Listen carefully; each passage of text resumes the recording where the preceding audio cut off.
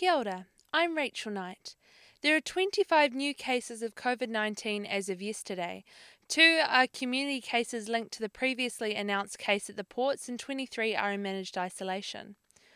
1/3 of all managed isolation facilities in New Zealand have been empty since July. Immigration advisor Katie Armstrong said the vacancy numbers had bored a hole in her soul when she was faced with sobbing clients whose border exemptions had been rejected. In Nigeria, protesters have come under gunfire and have had enforced curfews.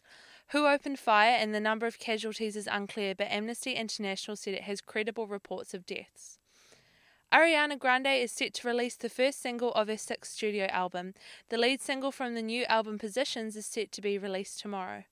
And in sport, shot put champion Dame Valerie Adams has changed her coach in an attempt to be more successful ahead of next year's Tokyo Olympics. Her new coach, Dale Stevenson, also coaches men's champion Tom Walsh. That's News and Sport for Newsbeat. I'm Rachel Knight.